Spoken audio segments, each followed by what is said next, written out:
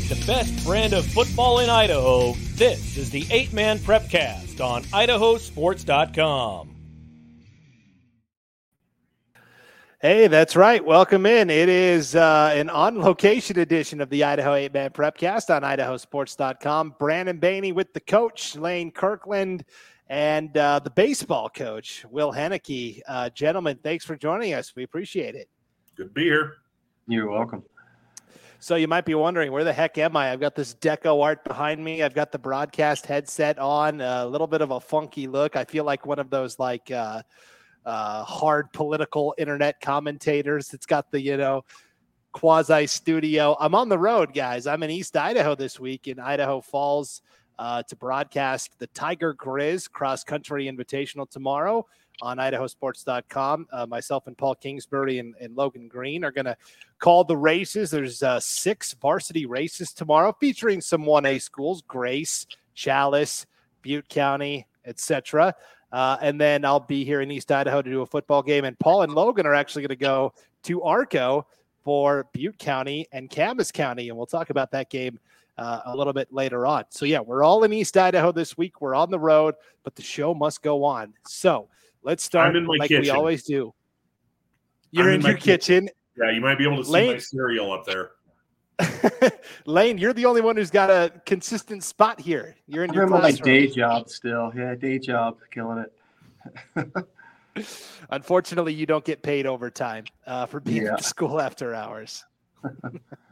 Well, sure. Speaking of overtime, our game of the week involved multiple overtimes. It was Dietrich and Rockland battling to a triple overtime affair. Dietrich pulls out the win, 56-50. Will, I mean, this is an obvious choice for game of the week, right? 3 OTs and a wild shootout.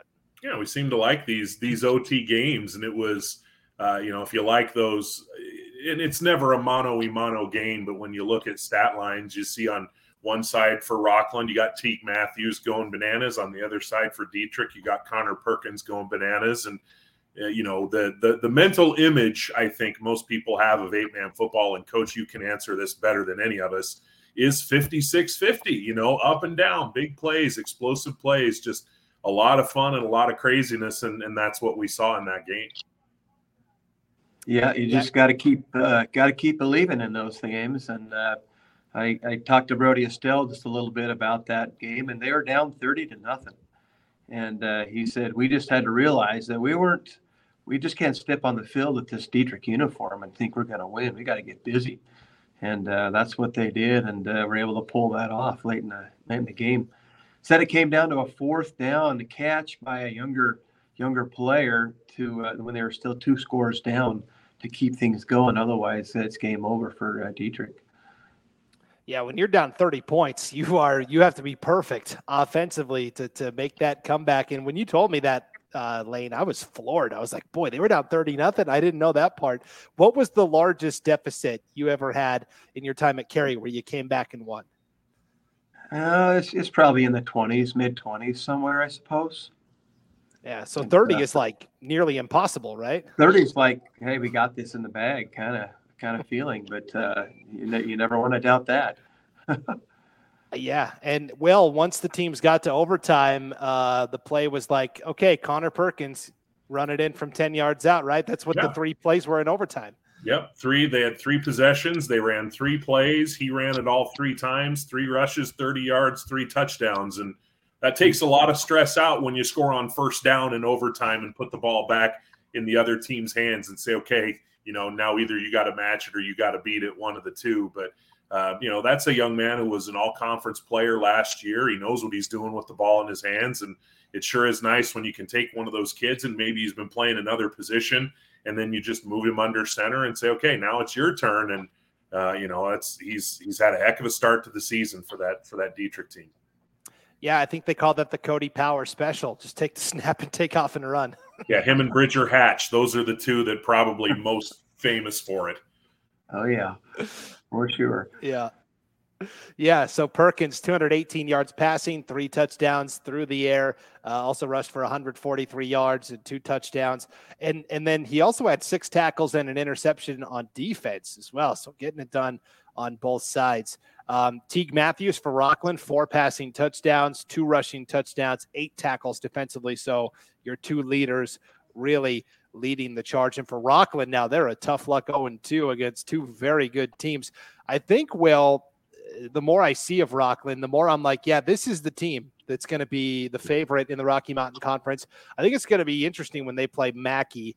North Gem to me is just, and we had them on Idaho Sports last week against Hagerman, and we'll kind of transition into that game. North Gem fell 46-12. North Gem to me just doesn't have the depth. They'll compete, but when they go up against better, deeper teams, they're really going to struggle. Yeah, when you get into October and you get into the fourth quarter in October, and as of last week, Coach Hatch telling me he only had 9 kids on his roster. You're one twisted ankle away from literally not having a sub, and you get deep into a season and you've got everybody's banged up and everybody's bruised up. It's really, really tough to compete. And I have no doubt that Cowboy team is going to come out and they're going to give, every last drop of energy that they have. They're going to compete and they're going to make it tough on some teams. But I tend to agree with you, Brandon, in that Rockland looks like, when you get into the league portion of it, get the non-conference out of the way. If they're healthy going into league play, I think that they're maybe a half step up. Mackey could be a wild card. They've played well so far. I'm interested to see what they do as the schedule starts to turn later into September as well. Yeah, and then on the Hagerman side of things, Coach, Hagerman led 16-0 at halftime in this game against North Gem. It was on idahosports.com, and they were facing some adversity. Wyatt Mavencamp, their starting quarterback, he leaves with a shoulder injury. So like so many 8-man teams do, they said, all right, we're going to take our best athlete, Kai Kendall. We're going to put him at quarterback and let him fly. And they kind of leaned on the ground game early. Wyatt Hoskovic scored a pair of touchdowns, but then Kai Kendall started getting into a rhythm, completed a couple of touchdown passes. What a luxury it is to where your starting QB gets hurt. You could put an athlete in like Kai Kendall, and the offense doesn't miss a beat. Yeah, that says a lot about the depth that they have and the confidence that they have in those rotation of players, is filling those empty spots. And starting with the ground game, you got to go basic and then get a feel for it and find those passing routes and those guys open, and it sounds like that's exactly what they did. So Hagerman's still rolling. Yeah, my brother's a coach, and he said that one of the things whenever they would have to do that, starting quarterback gets hurt and you got to move the receiver out and you need to put him at quarterback or whatever it may be, the first thing you want to do is make sure they can get the snap. So that first drive might be as vanilla can be, because you just want to make sure that the kid that's coming in can remember the play, communicate the play, receive the snap, and then execute the play. And okay, he's got a couple under his belt now. Now we can try to fly a little bit. Exactly. How often is that the plan, Coach, where QB1 goes down and you're like, all right, we're just going to put our best. We don't really have a QB2, but we're just taking our best athlete and we're going to put him there. It's difficult. You really don't prepare much for that sometimes, unless you have a JV program and you can put that guy in there and make things happen. But oftentimes there's a player that's got some skill, and like Will said, getting the snap. You got to get the snap, or the play doesn't start. And once you get that first one and second one going, then maybe you can get in a rhythm and just start all over again with new guys. Yeah, so Kai Kendall played well. And then Martin Gonzalez also really impressed me going back and watching the film. That guy's got some speed in the open field. He scored on a couple of long touchdown runs. So Martin Gonzalez for Hagerman also really impressed me there. North Gem scored on a touchdown run from Craig Yost, and then at the very end of the game, high snap. We were just talking about it. Got to get that snap. North Gem recovers it in the end zone for their other touchdown at the very end of the game. Okay, staying in that District 4 Sawtooth Conference, Camas County. We talked about they beat Rockland last week. Now they were playing Garden Valley, a Garden Valley team that had just beaten Dietrich. Mushers leave no doubt here, 50-12, the win over Garden Valley. But again, a quarterback injury, coach, where Tacoma Kelly, Garden Valley's dynamic do-everything player, he had a receiving touchdown, a rushing touchdown, and a passing touchdown 2 weeks ago. Well, he gets hurt, and that really took the wind out of Garden Valley's sails a little bit. Yeah, that's tough, and especially going into Camas during a day game, and knowing that Camas is pretty hungry, that's going to take a toll on Garden Valley, as it did. And a key player, I remember when Kobe was hurt in a game that we played. It took the wind out of their sails for a little while so they could rally to the end. But once again, they survived, got 12 points on the board, but a solid Camas team. Great performance and very hungry, and everybody's contributing, it looks like, behind Troy Smith, who seems to dominate the game and do it very well on the ground. Yeah, he really sets the tone on offense and defense for the Mushers. I was going to ask you about that. You brought up a good point, the day game, right? Because Camas County doesn't have lights, so they kick off at typically 3:30. Rockland doesn't have lights. Garden Valley, I don't think, has lights, so they might be used to it. But as a coach that's coming from a program that's used to 7 o'clock kickoffs, how tough is it to adjust for those, Friday afternoon games? I hate those 3 o'clock games, and usually their field is hard as a rock at some of those sometimes. It just seems like it's harder when it's hotter outside, and it's cooler and softer in the evening. But it's a different mindset. It's not practice. You better be ready to roll and get off the bus in a hurry and get performing right away, because it's 3:30 game time. Yeah, I wonder if maybe that played into the Dietrich slow start at Rockland, a team that's used to kicking off, in the afternoon. It's an interesting point for sure. So the question, I guess, moving forward, Will, for the long pin conference, councils looked pretty good. We still think Garden Valley is good, but without Tacoma Kelly, I think that changes the complexion a little bit.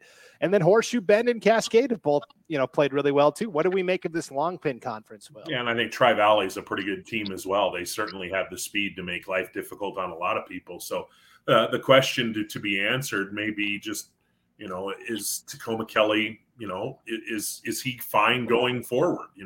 You can come back into a game and play, a half a game and then aggravate the injury in practice the next week, and now you're down for a month. It's hard to say. His health could be, an X factor for the entire conference. You look around that conference, Cascade's off to a nice start. You mentioned Horseshoe Bend with Kalen Jones. He's off to an incredible start. Council's a very good program. Tri-Valley's so dang fast. I don't know that there's a whole lot separating the pack, if you will.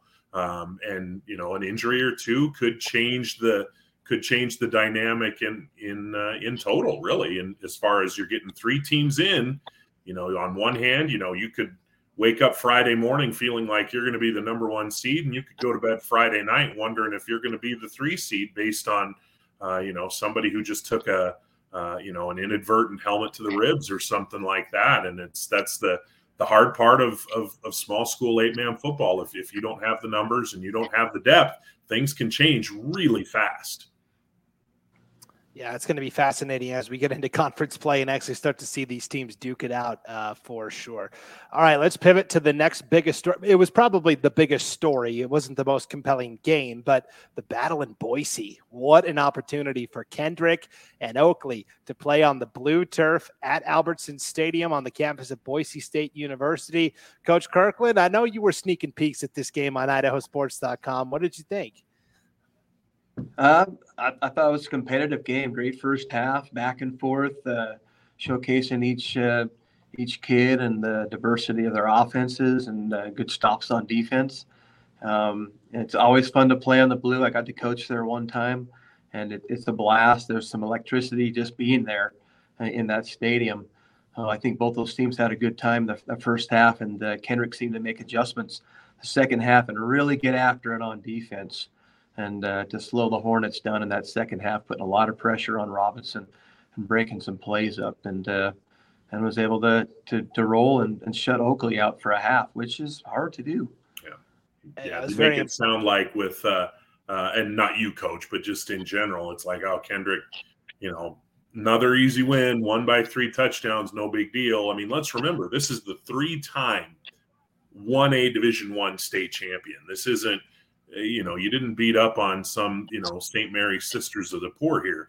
You took it to a heck of a program in that second half, and Kendrick they were phenomenal. I mean, we know that Oakley is a fantastic team, and even Oakley walked out of that game going, man, those Kendrick kids are big, they're strong, and they're tough.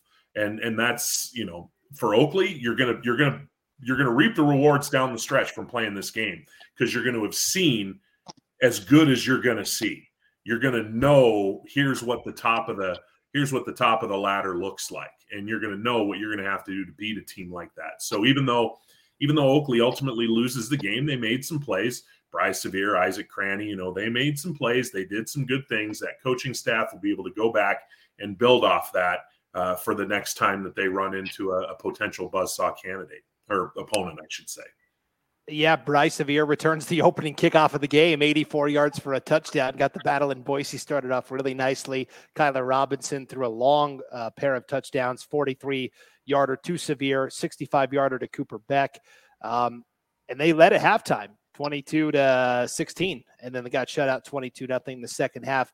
IdahoSports.com player of the game, Ty Kep, 188 yards, 3 touchdowns in the air. He also rushed for 110 yards and 2 scores. And then Hunter Taylor had a 36-yard pick six going back the other way. But those words you just said, Will, we do a Magic Valley Prepcast every week where we talk just District 4 athletics, and that's 8-man football, 11-man volleyball, cross country, everything in the Magic Valley. And Scott Burton, our host of that Prepcast, actually talked to Brennan Jones, the Oakley head football coach, about the loss. And Coach Jones told him the same things you just said. That was a big team we ran into, and we got to get back to discovering and finding our toughness and our physicality, because that's what Oakley's been known for the last several years. Is we're going to come at you 110 miles an hour, and you're going to feel it when we hit you. And I think they're going to be in a rediscovering process as they try to find that again, but I'm confident they will. And that's the thing that really impressed me. And Coach, you can speak to this as well, because I know you were watching the game also, especially in the second half. Take out the kick return, take out the long pass to Beck, basically take out the scoring plays. Kendrick did a phenomenal job limiting Oakley. Oakley wasn't gashing them. Oakley wasn't picking up huge chunks. That Kendrick defense, other than, one special teams play and 2 really well-executed plays by Oakley, that Kendrick defense, we can talk about the offense all day long, justifiably so. But that defense, that was the thing I was really impressed with watching that game. Correct. Yeah, they've really stepped it up over the last few years and gained a lot of pride and having a great defense.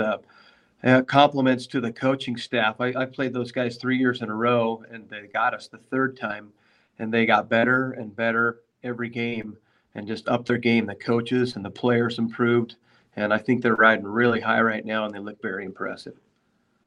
Yeah, so that was a great win for Kendrick. They are 2-0, and for Oakley, they're going to be just fine. That was a really fun game to watch. It was another good week for District 4 and that Snake River Conference. You had Lighthouse Christian win a shootout with Grace, 34-28. The Lions are now 2-0. Justice Schrader, 350 yards, 5 touchdowns passing. Case Van Leeuwen, who's kind of the backup quarterback, but he is also a phenomenal wide receiver, caught 8 passes for 219 yards and 2 touchdowns. And Jack DeYoung had 5 catches for 98 yards and 2 scores. And he also had DeYoung 14 tackles on defense. So Coach Kirkland, you saw Grace play carry 2 weeks ago. What did you learn from this Lighthouse win over the Grizzlies? They're prepared. I think Coach got them going. And there were a lot of skill left over from that last year's team. They were young and they were pretty good size, and the speed was good. And it seems like they got things going and they're rallying. Maybe Justin Schrader is the Tom Brady of the Snake River Conference. I don't know. That's a lot of yards, man. That's great completions, a lot of good receivers, a lot of options to be able to connect to all those guys out there. And I'm sure they're still running the same Lighthouse spread that they have before, and getting very effective with it. And Schrader, I hear, is a great scrambler, so making things happen. I was really shocked by that score. Yeah. And DeYoung feels like he's been there for, I mean, I wouldn't be surprised to hear he was about 34 years old. I mean, it feels like he's been playing there for decades and decades. And granted, he's a senior this year, but we've just been talking about him being an effective and productive football player for that program for so long that it just feels longer than it's really been. Yeah, that's one of those names that you've heard there for a really long time. He's played basketball. He's done track. Yeah, he is wrapping up what's been a fine career at Lighthouse Christian. Murtaugh, we talked about this game with Hanson, the battle for the wagon wheel. Murtaugh claims it again, 48-0 shutout over Hanson. I think we said last week, Will, didn't you say it was a decade-long winning streak here for Murtaugh? 2012 was the last time Hanson had won it, and now they're going to have to wait a little bit longer. And what I didn't realize until I went to research this game a little bit earlier this week is it was over at halftime because of the weather.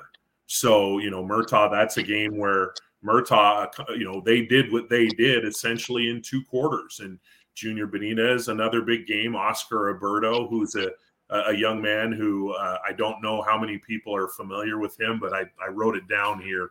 Let me see if I can find it really quick. Through 2 games, 7 tackles for losses and 3 sacks. 1.5 game really, because they didn't even play the full game against Hanson the other night. But Murtaugh gets to hold on to that wheel for another year, and deservedly so. They played, it looks like, a heck of a football game. Yeah, I got to do Murtaugh last year. They played Lighthouse Christian in the first round of the playoffs, and I was broadcasting that game. And coming in, I had kind of heard, Murtaugh's defense is really good. Reagan Fitzpatrick is kind of the guy. And I was like, okay. And then as I watched the game, Reagan Fitzpatrick was great, but I noticed Alberto last year as a junior, and I said, this guy is good. He's not getting much pub. He doesn't get much praise, but Oscar Alberto is a true menace on that defensive line. Did he give you problems last year at Cary, Coach Kirkland? There's always tough guys on Murtaugh. And yeah, they gave us a real good run for 2 to 3 quarters, and just tough, big guys, physical, filling holes and making great tackles. So, yeah, there's some good players at Murtaugh, and I expect them to do well this season, and they're off and rolling. Yeah, I'm glad to see Junior Benitez back at it, too, after he missed most of last season with an injury, for sure. And then Valley picked up a big win over Wilder, their first of the year, 42-6. 33-yard touchdown pass from Josh Hardy to Pedro Robles got it started, and then the ball kind of got rolling from there. Coach Kirkland, it was weird. Valley had to take this 2-year journey up to 11-man football. They had to play in the 2A Canyon Conference, and then they moved back down to 8-man. And I was like, this feels right. It's nice to see Valley picking up a little steam. Yeah, it was good to have them in the 8-man ranks for all those years, and now they're back. And it does feel right. They're great competitors in the Magic Valley, that Snake River Conference, and I think they're going to compete well with those young kids growing up a little bit more and getting some reps underneath them. And I think they're going to continue to improve as the season goes on. I wonder how many of those teams, when they see Valley and they see Josh Hardy out there doing great things, I wonder how many of them are getting PTSD thinking about his brother Jason, who was the classification 1A Division I State Player of the Year back in, probably 2018. I think he scored somewhere in the neighborhood of 50 touchdowns, and he was one of those kids that, 5'8", 150 pounds, so what? He was going to go run for 200 yards and 5 scores anyway.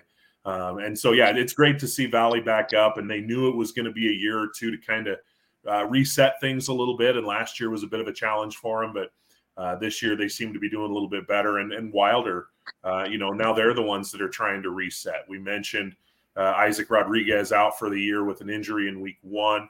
Julian Neary out with an injury last week. They're not sure. They don't think he's going to be out for the year, but he'll be out for a while. Kevin Gephardt, the quarterback who missed all of last season with an injury, he still hasn't been cleared to play yet.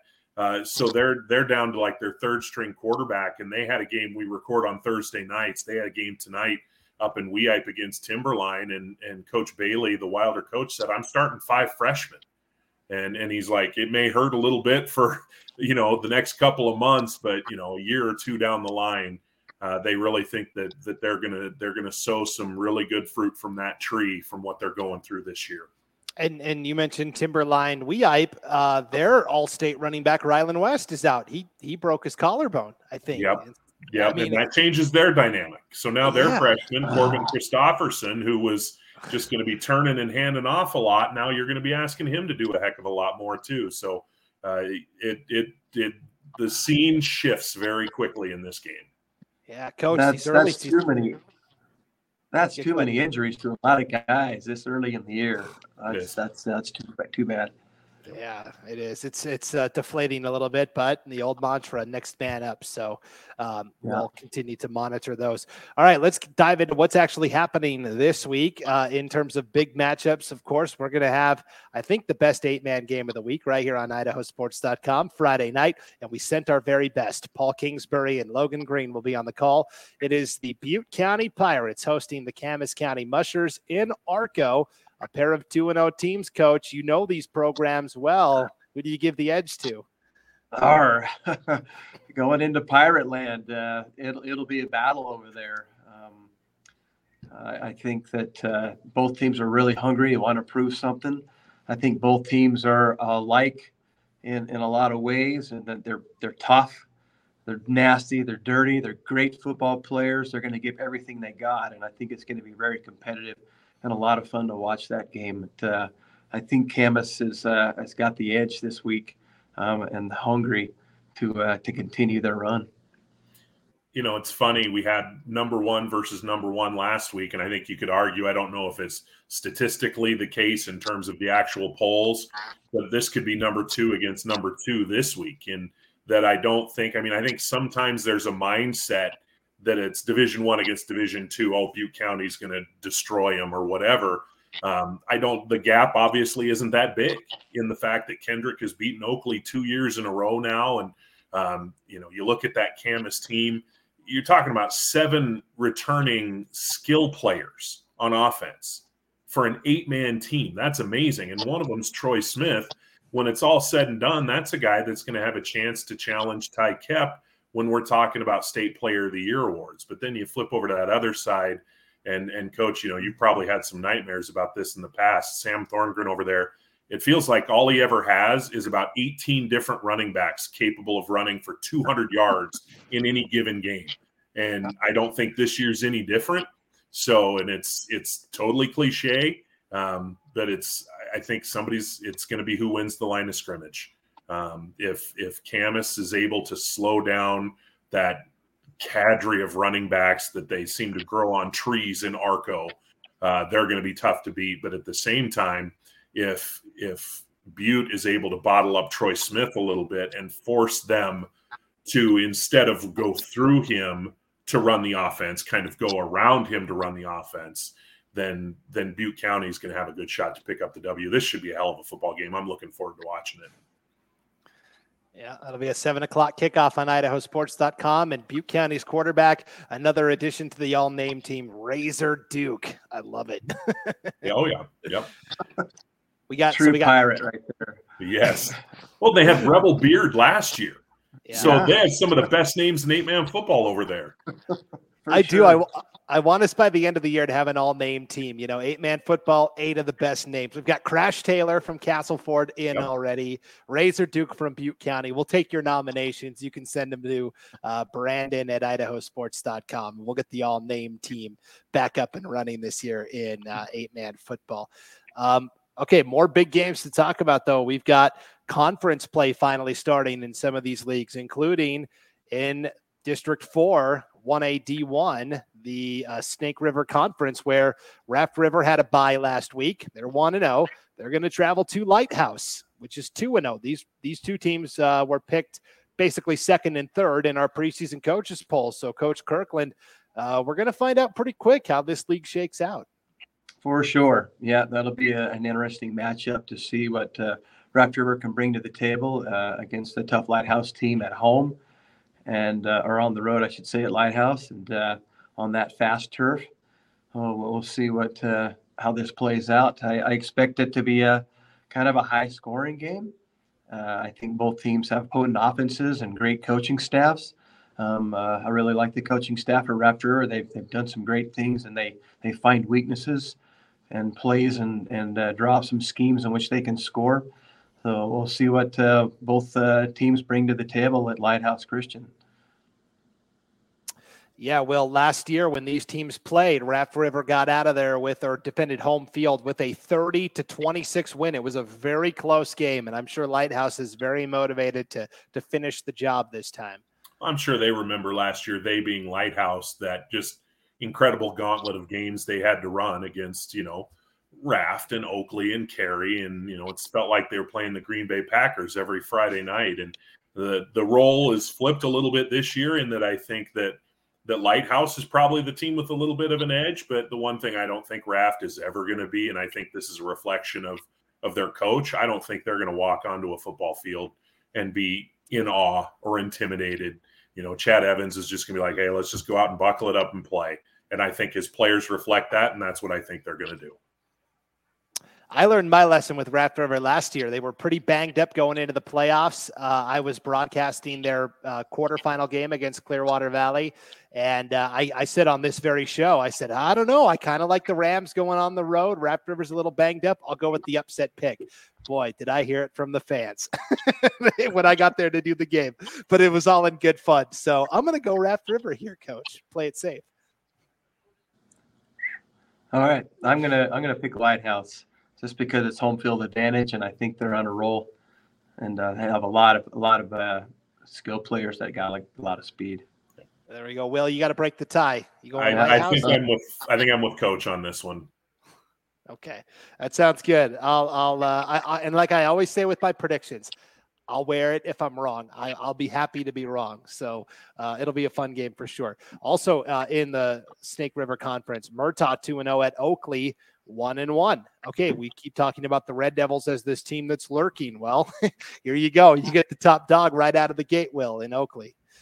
And then that's going to be a tough matchup because A, Oakley's pretty good, and B, Oakley's going to be a little bit mad after what happened last Friday. And Murtaugh's going to go in there. And again, they're not going to go in there and just shirk and turtle, as the old expression from hockey goes, is, you're not just going to do one of these and just let Oakley hit you over and over again. But they're going to need to stem that first.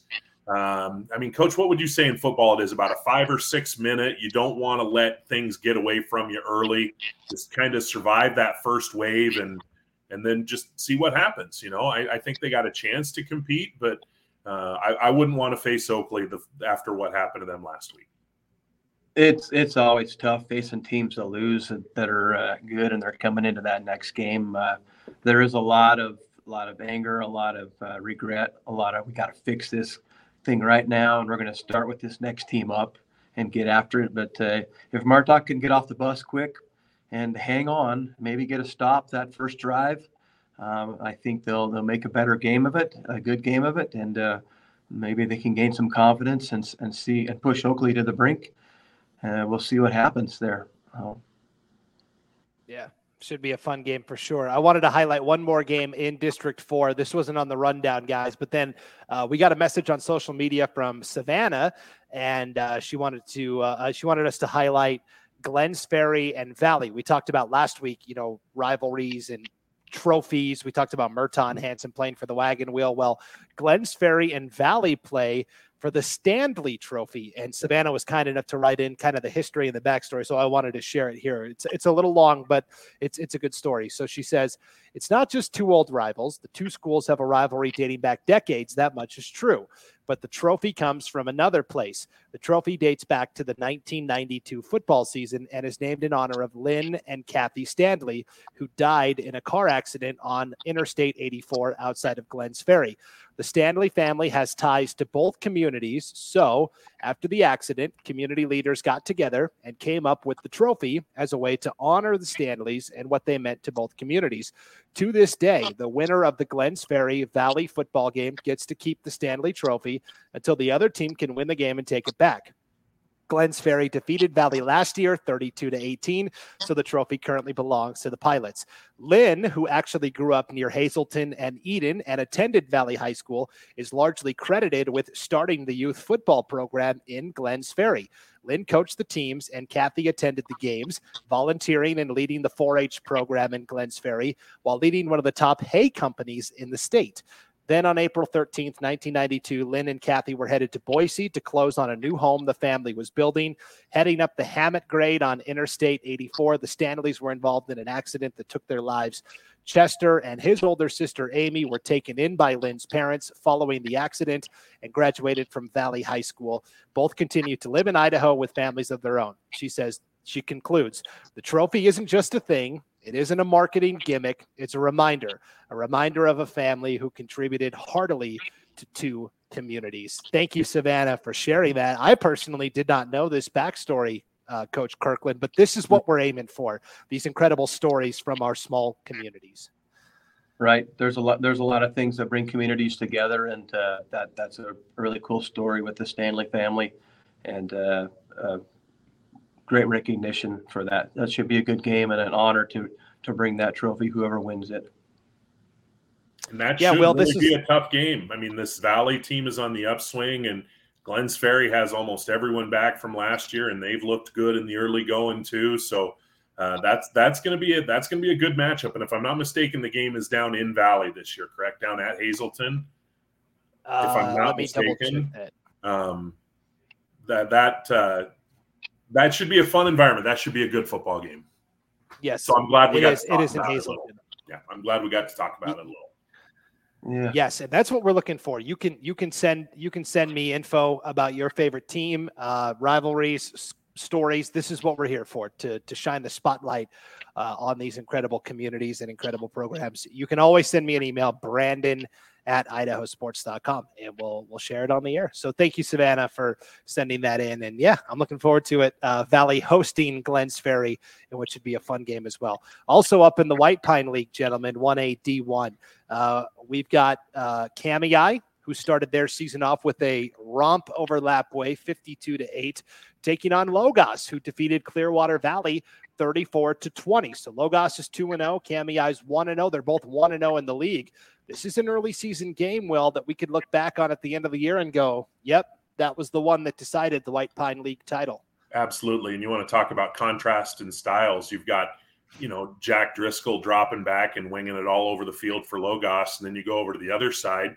You got a fantastic quarterback for Kamei too, and David Clute, but he's got this slew of running backs with Everett Oatman and Colton O'Kane and Colton Weddle. I'm sorry. You've got all those weapons there. You got one team that's going to try and push you down the field, and you got another team that's going to try and throw it right back. And, that's a game that should be really entertaining, a lot of fun to go to. And I think you're right. I think when we get to, about a month from now, when we're starting to project ahead, we're going to look back at this game and say this game propelled one of these teams forward to potentially a pretty special season. Yeah, Coach Kirkland, I got to see the Logos offense for the first time with my own eyes last week. I'd seen them on film a little bit, but watching it in person, have you been able to watch this offense at all that Logos runs? I haven't. I just see them at track, and they run pretty fast. I'm sure this game will be a game of tradition versus the new kids on the block. What did you see? Yeah, so Logos, the mantra they've kind of adopted is we've been known as a basketball and running school, but we want to put football on the map. It's only their third year as a varsity program. And what they do is they have the 3 offensive linemen. The guards are off the line of scrimmage, and then they have 4 wide receivers, and the slot receivers are on the line of scrimmage, and then they'll shift. The 2 slot receivers will go off the line. The guards will come up on the line, and they'll send one of those slot guys in motion. And from there, they'll run an option where Jack Driscoll, the quarterback, sometimes hands off. Sometimes he play action passes. And sometimes they don't send a guy in motion, and they just quick snap it, and Driscoll takes off and runs, because you have to respect the 4 receivers, which opens the box up for an athlete like Driscoll. And to make things even more confusing, Coach, is the slot backs are wearing numbers like 52 and 55. And so you look at them and you're like, oh, that's an O lineman. And then it's like, oh no, that's a running back that's also really good in the open field. It's kind of an interesting offense. It's something I haven't seen. Yeah, well, I guess we'll continue to watch that. Sometimes you spread it out too much, you get pressure off the edges, and people figure that out. But if they have good blocking, and Driscoll's a light-footed guy, I'm sure that it's working for him, and we'll see if it works against Kamei. Yeah, definitely a contrast in styles, like Will said, and that Cami defense is very tough. Also in the White Pine League, 1A D1, we've got Prairie and Potlatch. They both opened their seasons with wins last Friday night. Both started the campaign 1-0. Will, this is another battle where, I mean, every week in the White Pine, there's going to be tough games. We said coming into the season, really outside of Genesee, who's got low numbers.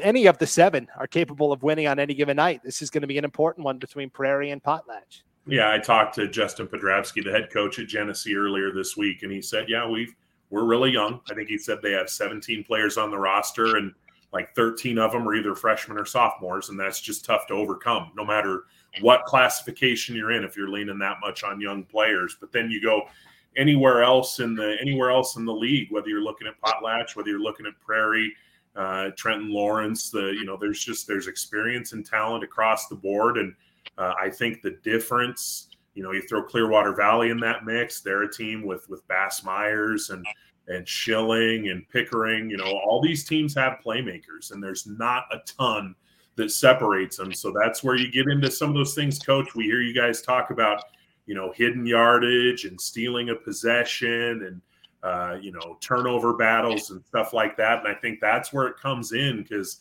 I don't know talent-wise that there's a ton separating some of these teams. Right, and you just hope that you can make those big plays. You hope you catch that your guy catches that long pass when he's wide open and gets that score for you, or you break that one tackle that gets you that other score, and that could separate these teams that may be pretty balanced and even on each side of the ball. Yeah, I think in general, statewide, people have forgotten about Prairie a little bit. They didn't make the playoffs last year, probably should have, but I think Prairie is a very good team and sneakily flying under the radar. So we'll keep an eye on that. And then the last game I wanted to highlight, gentlemen, or the last 2 games I wanted to highlight are at the 1A D2 level. We're getting more of this District 3, District 4 cross-pollination. We talked about Garden Valley came in and conquered Dietrich, and then Camas defended the conference by conquering Garden Valley. Well, Wolverines are going to line up again, this time to play Castleford. Garden Valley might as well become a member of District 4 at this point, right, Coach Kirkland? Hey, they've played a lot more games in recent years down here at District 4 and got themselves out of that District 3 to play a more variety of teams. And I think that's benefited them. And, they'll give them some good experience, and Castleford, see what they can do. Is that game in Garden Valley? Yeah, tomorrow after Friday afternoon. Yep. Should be at home. So we'll see if the next man up from Garden Valley can take Tacoma's spot and continue to lead the charge there and rally and get a win in the column there. So. Yeah, one of those patented 3:00 kickoffs, Will. And we talked about it. This is a Castleford team that's young, right? They got a lot of freshmen. It'll be interesting to see how they do in their first road game of their varsity career. Well, they've got a heck of a lead horse in Jamie Ramos. Man, that kid's a heck of a football player. And anytime you have a bell cow like that you can lean on, not only offensively but defensively, he's going to give you a chance. And he's shown, if nothing else, or they've shown, I should say, that there's the joking reports of their demise have been greatly exaggerated. I think there were a lot of people that were wondering after they graduated, what was it, 8 out of 12 players off of last year's roster. I think that, I don't know that we can say it absolutely ironclad, okay, they're going to win the conference or anything like that. But I think anyone who expected them to just fall into the abyss, I think you're going to have to reevaluate your opinion. Now, how far they've come for both them and Garden Valley, I think we're going to learn a lot by seeing that game and seeing how it's played and what the 2 teams are able to accomplish and of course, what the final score winds up being. Yeah, that'll be an interesting non-con game for sure. And then while Garden Valley is off on their District 4 tour here, we have an actual long pin game, Council at Horseshoe Bend. This will be another 3:30 or 3:00 kickoff, Coach Kirkland, one of those early afternoon games. But we talked about over in District 3, there's a lot of teams lining up to take those 3 playoff spots. This will be a huge game right out of the chutes between Council and Horseshoe Bend. Yeah, once again, 2 good programs that have been around a while and are on the rise and competing well with good players. and a little bit of depth and coaching staffs with great experience. So I think it'll be a good matchup. And once again, I think it's going to come down to turnovers, that turnover battle, and making sure you convert those fourth downs. And I expect it to be a tightly matched game. Should be fun. Both those teams have two of the better lead running backs in 1A Division II, and Dalton Bingham on one side and Kalen Jones on the other. And Kalen Jones, young man, he's a senior, and he's played 3 games, and he's averaging about 4 touchdowns per game. So, there's some big-time playmakers on both sides of the field in Horseshoe Bend tomorrow. Yeah, and Council beat Lewis County last week 50-0. Lewis County was missing one of their key playmakers on offense. And so unfortunately, injuries continue to be a storyline here early in the season. But I was impressed with the way Council not only ran the ball, but also were able to sling it downfield. I think they're pretty versatile attack there with Coach Andy Glenn and his Lumberjacks. So, yeah, that's just a sampling of the games that are going to be happening this Friday night or Friday evening across the great state of Idaho. Of course, we'll have Butte County hosting Camas County for you on idahosports.com. And don't forget to check back on Friday night during all the games for the Friday Night Flash. That's our interactive, in real-time updating scoreboard. We update scores as we get them from across the state. And then, of course, once the game goes final, we try to get those scores as quickly as we can. Before we got out of here, gentlemen, I did want to mention just some legislative stuff that happened this week where essentially all summer, a committee has been working on potentially reclassifying Idaho's classifications, 5A, 4A, 3A. And the committee worked on this new system that would change the enrollment parameters, tweak, the requirements for each classification, and basically do away with 1A D1 and 1A D2. And that proposal ultimately failed on the second reading by the IHSAA board, but this little known bylaw was enacted this week where the state superintendents can use this bylaw to basically overrule the IHSAA board. And so out of 152 schools, 100 voted, yes, we want these changes. So they kind of superseded the board's decision, which means these classification changes will be happening starting with the 2024 football season. Now, in the 8-man game, it doesn't really affect things too much. I know there's some confusion over, okay, are they going to make 1A D1 and 1A D2 one big league again? And that's what 1A is? No. What was previously known as 1A D2 will now be referred to as 1A. What was previously known as 1A D1 will now be referred to as 2A. So, Coach Kirkland, we're still going to have 2 separate classifications, 2 separate levels of 8-man football. We're just going to have to get used to 2A and 1A. Right. And that's a cool way to go about it. I think it's still exciting that there are two levels of 8-man football. I think that 2A level is a great thing. Most of those programs have full JV programs as well, and every kid gets to play. I think if it went to an 11-man setting, it may be a little different scenario. So I really like the 8-man promotion there as it's continued through in the calling it 2A. The number 89 for the smaller schools is a decent number. It's a change. It's upped a little bit. It used to be 99, and now it's 89. Still some competitive schools in that league, and it should lead to some more great championships for both levels there, the 2A and the 1A.